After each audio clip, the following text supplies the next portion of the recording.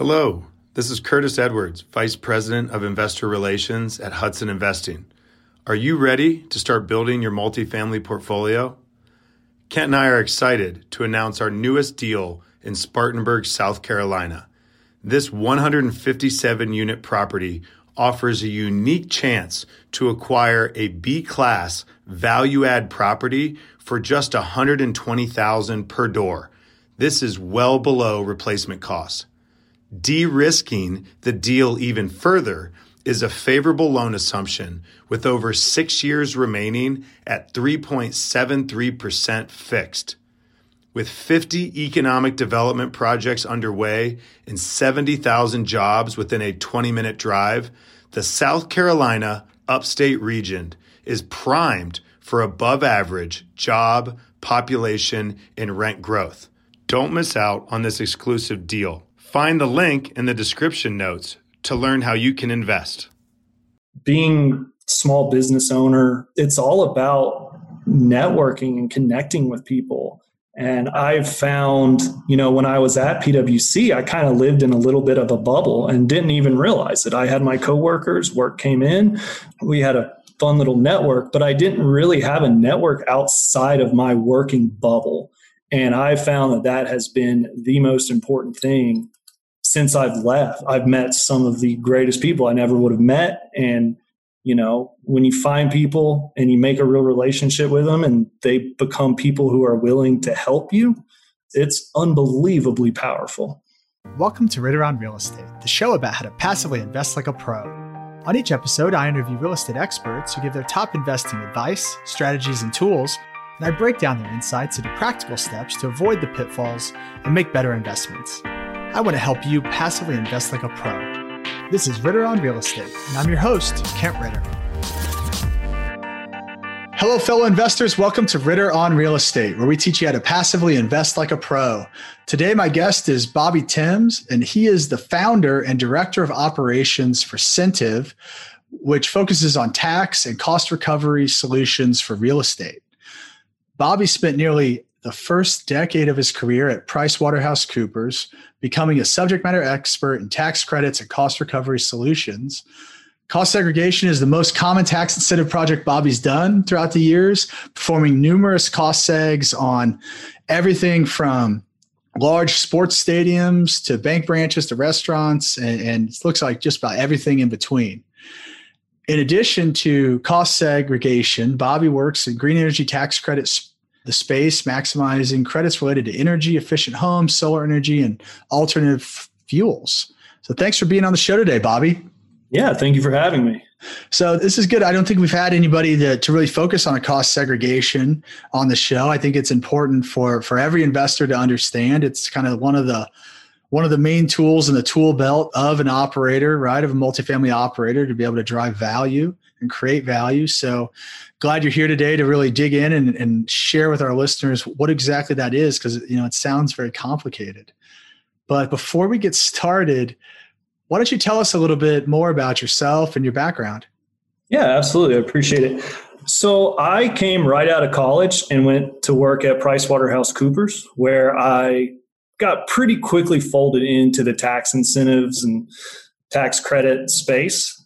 I did that for several years, moved up into, higher roles throughout and got to where I was, building the teams out down in Atlanta. I got put on a few special projects, just, like you said earlier, you haven't had a cost segregation guest. Cost segregation is kind of an underserved area, even at those larger firms. So I was then asked to move out to Denver and start a new group there doing cost segregation because they actually didn't have a team out in Denver. And that was about the first 10 years of my career, as you mentioned. And then as I was building the team here in Denver, I decided, why build a team for this large company? Why not go out, build my own team and try to take this tool down to every market tier? Because again, you said you hadn't had a guest, and I think that's because it really is an underserved area. But yeah, that's my quick background. It was all at PwC up until founding Cintiv. So explain to us what cost segregation is. Yeah, at the highest level, cost segregation is a tool that allows you to accelerate your depreciation to lower your taxable income. To put a little more color to that, when you purchase a building and you have income, you don't suddenly get to write off that income. You still have it, you're still taxed on it. You would slowly over time recoup that and have an expense, but it would take 39 years. So if you go and spend $1 million on a building, it's going to take you 39 years to remove that from your books, so to speak. What I do with the cost segregation is I go in and I pull out, in addition to the 39-year property that does exist, that's your foundation, your walls, your roof, I go in and pull out all the other short life assets, your 5-year assets, your 7-year, and your 15. Bring all those forward, depreciate them quicker, and allow you to expense that money as quickly as possible. Gotcha. And so why is all that important to investors? So for investors, especially with passive investors, there's only so much you can do to lower your passive income. This is a really great tool for doing that. It does follow those kind of passive laws, passive gain rules. But with your passive activity, it allows you to get rid of, and it's different for different situations, but it allows you to get rid of a lot of that passive income immediately, especially if your passive income is related to real estate, which these tools are specifically built for. Gotcha. And so give me a little more color, like walk me through. So you said you're taking these assets, 5-year assets, 15-year assets, and you're, bucketing these, et cetera. But say you walk into one of my multifamily properties, right? Like, what are you doing when you're there? Yeah, it's all about looking at that building, not as one big unit of property. So, your generalist CPA is going to look at that building as one building, one 39-year piece of property.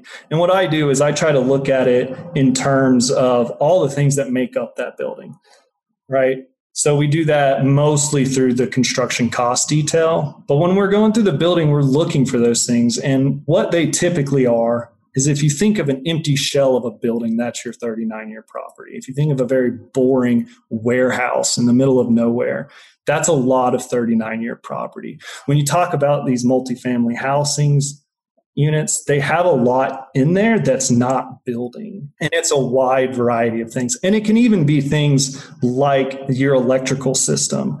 So just to give a little bit of an example here, the electricity that keeps the lights on in your hallways and corridors, that's all that 39-year building stuff.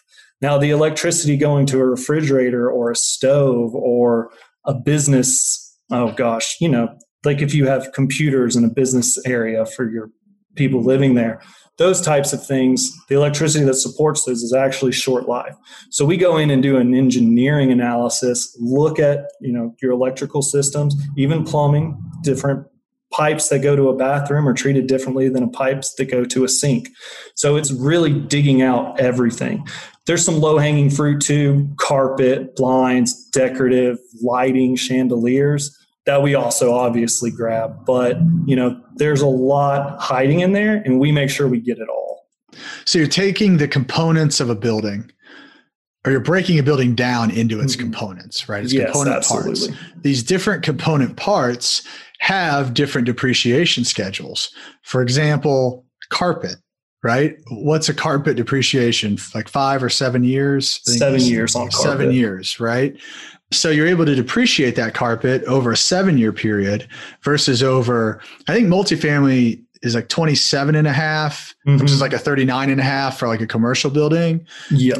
I may be right. But being able to accelerate off of that versus having to take that carpet and accelerate that and depreciate that carpet over 27 and a half years, when, in 27 and a half years, you probably have replaced that carpet like absolutely 5 to 8 times, maybe even more than that. So you're able to really, seems like, move these things, depreciate these things on the life of the specific item versus of the entire building, right? Absolutely. And that is the entire goal, right? Move as much of that property into those short lives as possible. Mm-hmm. Yeah, you're exactly right. You want accelerating that depreciation is what drops your taxable income. That's the goal of almost everything I do. I don't just do cost segregations. But the other, the tax credits that I do, everything is about lowering that taxable income and that tax liability. Write a smaller check to the government at the end of the year. That's my goal. Yeah. And so there's other benefits related to kind of current tax laws of doing a cost segregation, right? Of kind of accelerating these items, being able to take the depreciation kind of in year one, right? So can you explain how all these things come together and kind of the current tax environment and how that can really there's really kind of a multiplier effect that goes on? Yeah, there's a few benefits that come out of these projects. One, you've hit the nail right on the head, right? You're bringing everything forward, accelerating it. And then I do want to make it clear that when I say 5 year, 7 year, 15 year, that's actually misleading because there's bonus depreciation, which right now is running at 100%. So that was part of the Trump's tax plan in 2017 made for some really favorable changes for cost segregation. And, that's because Trump was a developer, right? So when you have a 15-year piece of property, you're not depreciating it over 15 years. You're expensing it in the first year.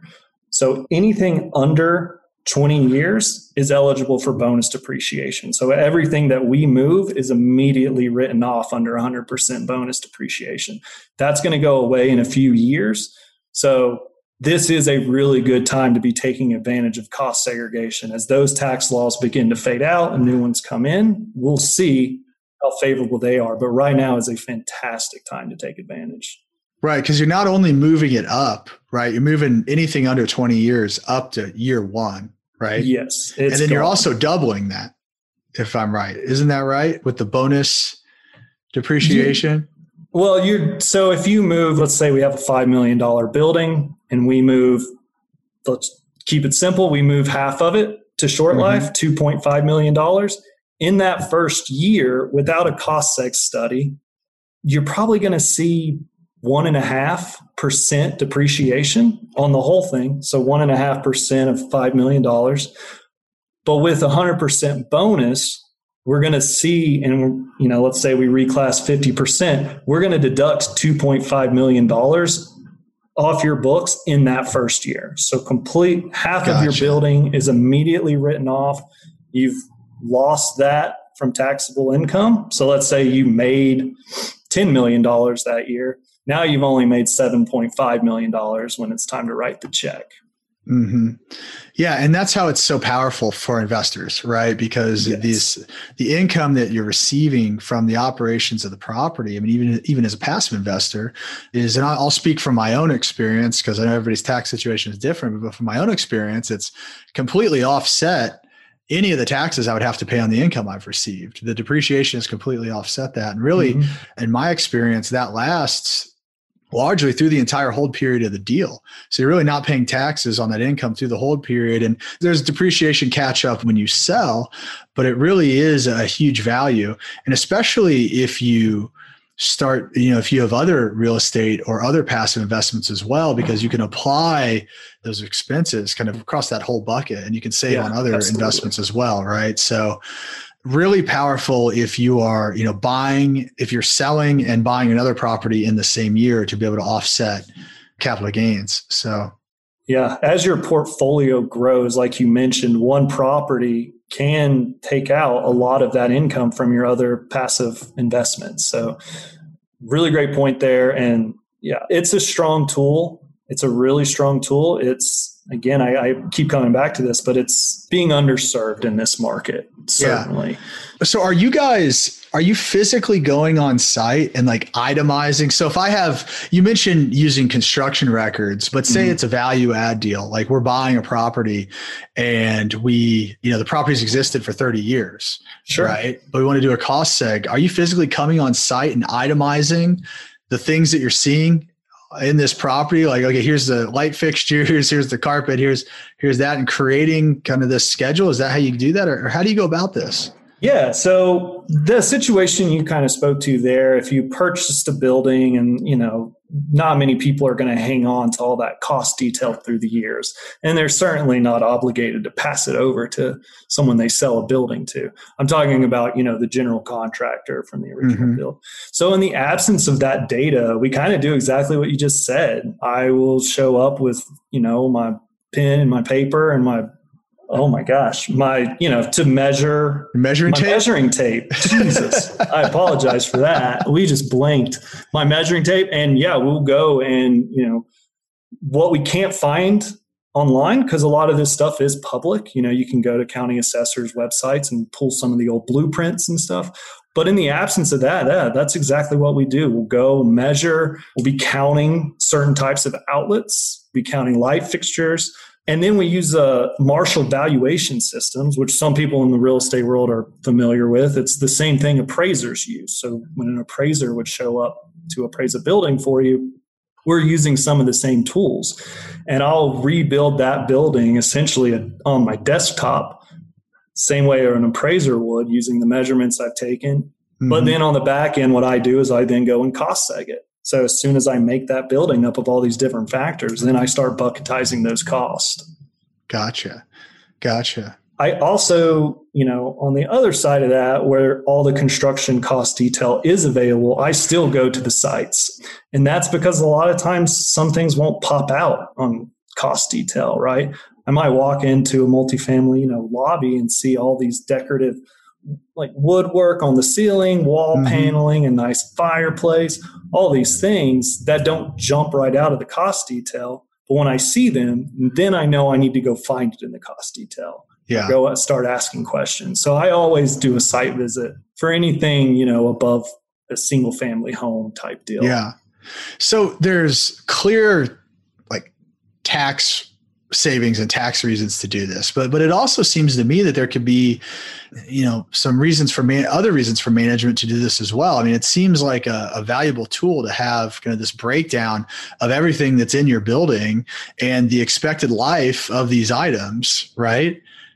So how do people leverage that from a management standpoint?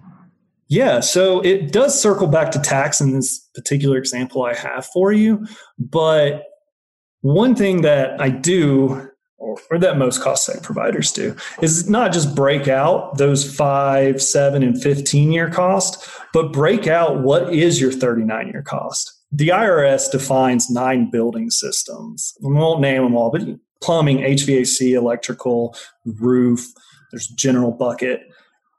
I break that portion of the building out as well. So you're not really seeing any tax benefit up front because it's just 39-year property that's in your roof and 39-year property that's in your HVAC. But I think, again, I work in a lot of commercial, so I apologize for the 39 years. You're absolutely right. Residential real estate, 27.5.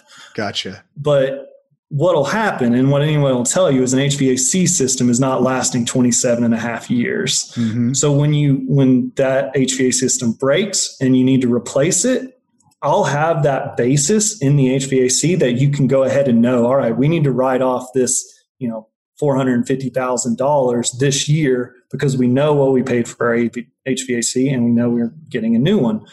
So what will typically happen if you don't do a cost seg, you'll just end up sitting there with both of those on your books, and then you're paying even more tax. Right. So if something does, like in your example, you're like, okay, this thing died, I need to replace it. It still has some life left from a depreciation schedule standpoint. You're able to go ahead and take all the depreciation, or essentially write it off. Is that kind of the same thing?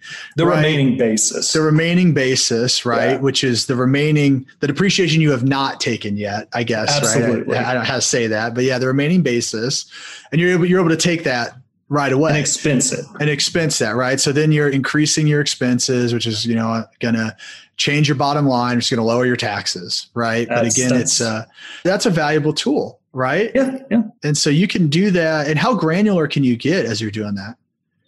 I can get pretty granular. I mean, so we typically stop at kind of those 9 IRS defined building systems because they didn't pull them out of thin air. They're pretty well defined. They're good. It's good to know how much you've spent on your roof. Behind that, what I also do is break out, everything at the asset level detail as well. So essentially a deliverable from me is going to be built from the very bottom of the cost detail, and it's going to go through different schedules to finally wind up at a summary of, the highest level summary could be 4 numbers, your 39, your 15, 7, and 5.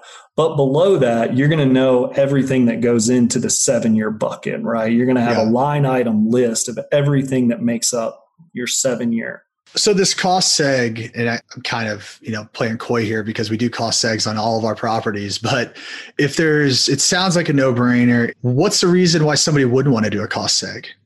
Yeah, that's a good question. And I'll start the answer to that question by saying we will always look into these factors for you at the beginning of any project. We're not going to do a cost seg on a building that doesn't need to be cost segged or won't benefit you. Some of the reasons we may not do them, it's going to depend on your income. If you are not in a profitable state, you can obviously still be making money, but if your business isn't, there's not a great need to accelerate your deductions, right? So if you're already not paying tax this year and you're working in kind of a net operating loss, we can certainly do a cost seg and increase your NOLs because they carry forward. Mm-hmm. But a lot of people don't have an appetite to go spend money on something when they're not paying taxes. And I completely appreciate that. So that would be one. We would just want to know, hey, are you taxable? Another big one is going to be, how long are you holding on to this building? You mentioned it earlier, depreciation recapture. That's something you have to factor in. If you're going to buy this building and sell it in the next year, the depreciation recapture is really going to take away a lot of the benefit that we pulled out to begin with. So it's how long you're keeping it and, how taxable are you, passive or active? Mm-hmm. Now, those to me are really the 2 biggest factors. In my opinion, every building should be cost segged. Every commercial income producing building should be cost segged. So no real style of building. Like I said, I used to cost seg warehouses out in the middle of nowhere or distribution centers. Now they're not going to get the same benefit, but there's still benefit, and the return on investment is always favorable. Yeah, no, absolutely. And to that point, return on investment, what does a ballpark, a cost segregation study cost? So cost segregation can vary greatly. And I'd actually really like to tell you about this kind of new tool that we're doing to lower these costs as much as possible. Sure. But right now, the lowest cost seg, let's say for a multifamily housing, that's, again, there's a lot of variety there. I'll say a $4,000 project ongoing right now and an $80,000. And one's a big headquarters and one is some lawyers who, opened up. They kind of pooled their money. They're different firms, but they bought a nice little house it's larger. So that one's run about $4,000, doing a big headquarters for a larger, US based court, big headquarters down in Atlanta. And that one is $80,000. And it's all just about the time that it takes. It takes less time to cipher through all the cost detail on a smaller office than it does, a 60-story headquarter. Now, that new tool that may appeal to more of your listeners who, don't have a $300 million headquarters is a way that we're trying to bring this, this tool of cost segregation to every market tier. And this would be more for maybe your small office, but more so for an investment property, one for each. If you own 5, do it 5 times. If you own 1, it's just the same. But what it does is it allows you to take a little bit of a role in the cost segregation. You'll be asked to kind of fill out, provide some information, even take some photos, basically supply us everything we need to do our cost segregation in a way that's as effective as possible and as efficient as possible so we can turn it around at a much lower price. And so that would be, again, it's not fully developed. We haven't run it through the ringer to make sure, but our goal is to keep that somewhere in the $800 to $1,000 range so you can do a cost seg. Again, a little bit of a time investment, but keeping that dollar investment as low as possible. Yeah, that's interesting. So it sounds like kind of like a do-it-yourself tool for a cost seg. Yeah, we're calling it a professionally guided do-it-yourself because Gotcha. you'll talk to me. It'll come with kick it off with a quick call, tell you what we're trying to accomplish, why we're asking for what we're asking. We'll be very available for questions, as you go. It's a very supported process.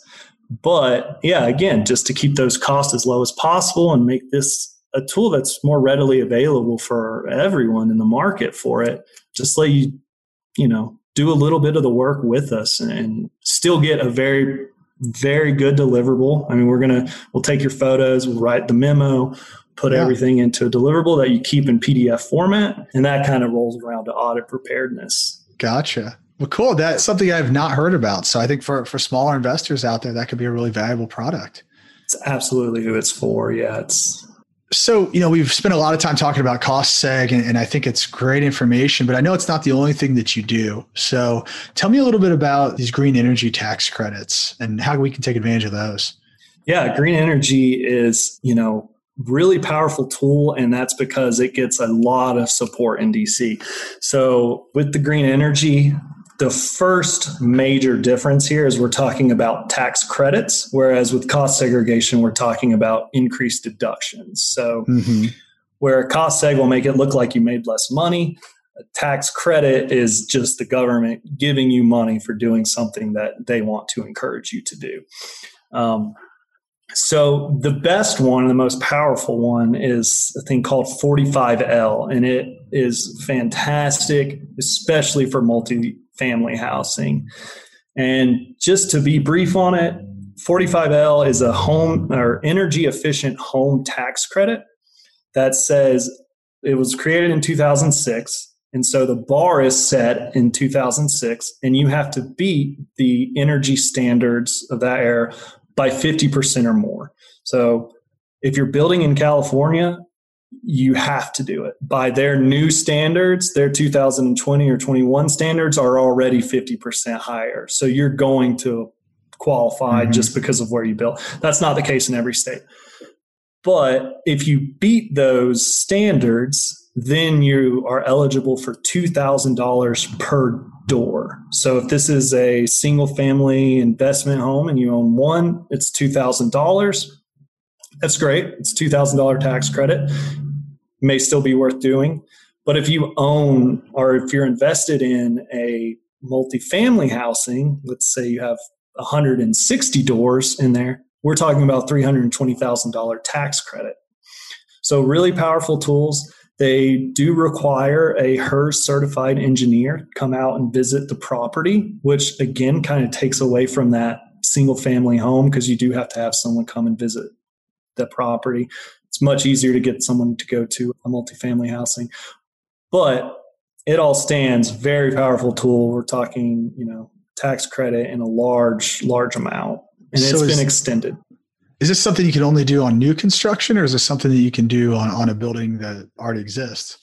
Yeah, so you would have to do renovations that, took you from not making it to making it if the building existed. This is a tax incentive for, kind of the developer of the property. So if you're invested in a firm that's developing the property, yes, you can get it.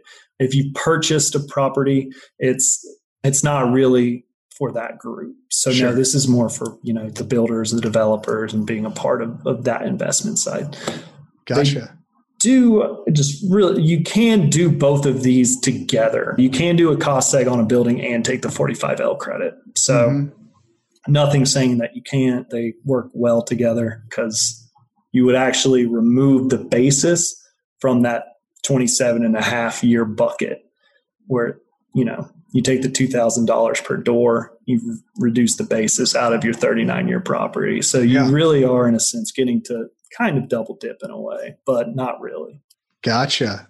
Well, awesome. Two really good programs. I think good programs, even if you're not, an active real estate investor, to understand and be able to use to evaluate deals, right? I mean, you want to know, are your sponsors in the right situation? Are they leveraging these tools, right? I mean, cost segregation, There's not a lot of scenarios like we talked about where it doesn't make sense to do a cross segregation, especially on larger properties, right? And then the other one is a little more niche, but if you're investing in new development, I mean, something to make sure that the sponsor is evaluating, right? And at least understanding that the strategic decision was made to go one way or the other, right?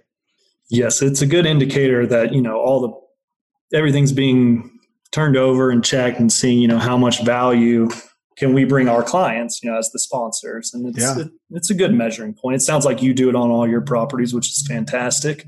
Yeah. Well, very good. Well, Bobby, thanks for sharing all this information with us. Before I let you go, I want to bring you into our Keys to Success round. I've got a few questions I'd like to ask you. First one is, what is the one question that every investor should be asking their deal sponsor? Well, I think if you're asking me that question, it would probably have to come around to how optimized are we for our taxes? I think a lot of times that kind of go into a black box with these sponsors, and that might not be a question you think to ask. So I think it's an important question to ask. Are we doing everything we can to keep our passive income at zero? Right. Yeah, I think making sure you're asking that they're doing a cost segregation study, right? Absolutely. Make sure they've got that budgeted. Mm-hmm. Or if there's, if there's 45L opportunity, are we taking advantage of that? Yeah, or if it's a new one. Yeah, absolutely. Yeah, for sure. What are you most proud of in your career? Oh, my career. I have to say, starting this business, you and I spoke for a moment before we got started here. You're also an entrepreneur. There's pride in that. My grandfather owned his own business. My dad owned his, plumber and then lawyer. And now I've got mine as tax consultant, and I've been enjoying it. I've got some pride in it for sure. Well, congratulations on doing that. What book should everybody be reading? So I read a book that helped me out, and it was at the advice of a former kind of, someone I looked up to at PwC and helped me kind of shape my career. And it's called How to Win Friends and Influence People. And it's actually quite an old book, but it kind of teaches you how important relationships are, obviously in your personal life, but in your business life, in everything that you do. If you can manage to spend a little bit more time on the personal side of things, it can do wonders for you in terms of your success. And in my opinion, your personal happiness. I think, making those strong relationships is great for you on all fronts, in my opinion. Absolutely. Yeah, absolutely. That's a great book. I've read it, and very valuable, and it is kind of old school, but still relevant to today. What is your number one key to success? I think it has to come back around to kind of that same area. I mean, being small business owner, it's all about networking and connecting with people. And I've found, when I was at PwC, I kind of lived in a little bit of a bubble and didn't even realize it. I had my coworkers, work came in, we had a fun little network, but I didn't really have a network outside of my working bubble. And I found that has been the most important thing since I've left. I've met some of the greatest people I never would have met. And, when you find people and you make a real relationship with them and they become people who are willing to help you, it's unbelievably powerful. Yeah, absolutely. I mean, networking is key, right? That's how I feel. Awesome. Well, Bobby, thank you again for coming on the show and providing so much value and education for us.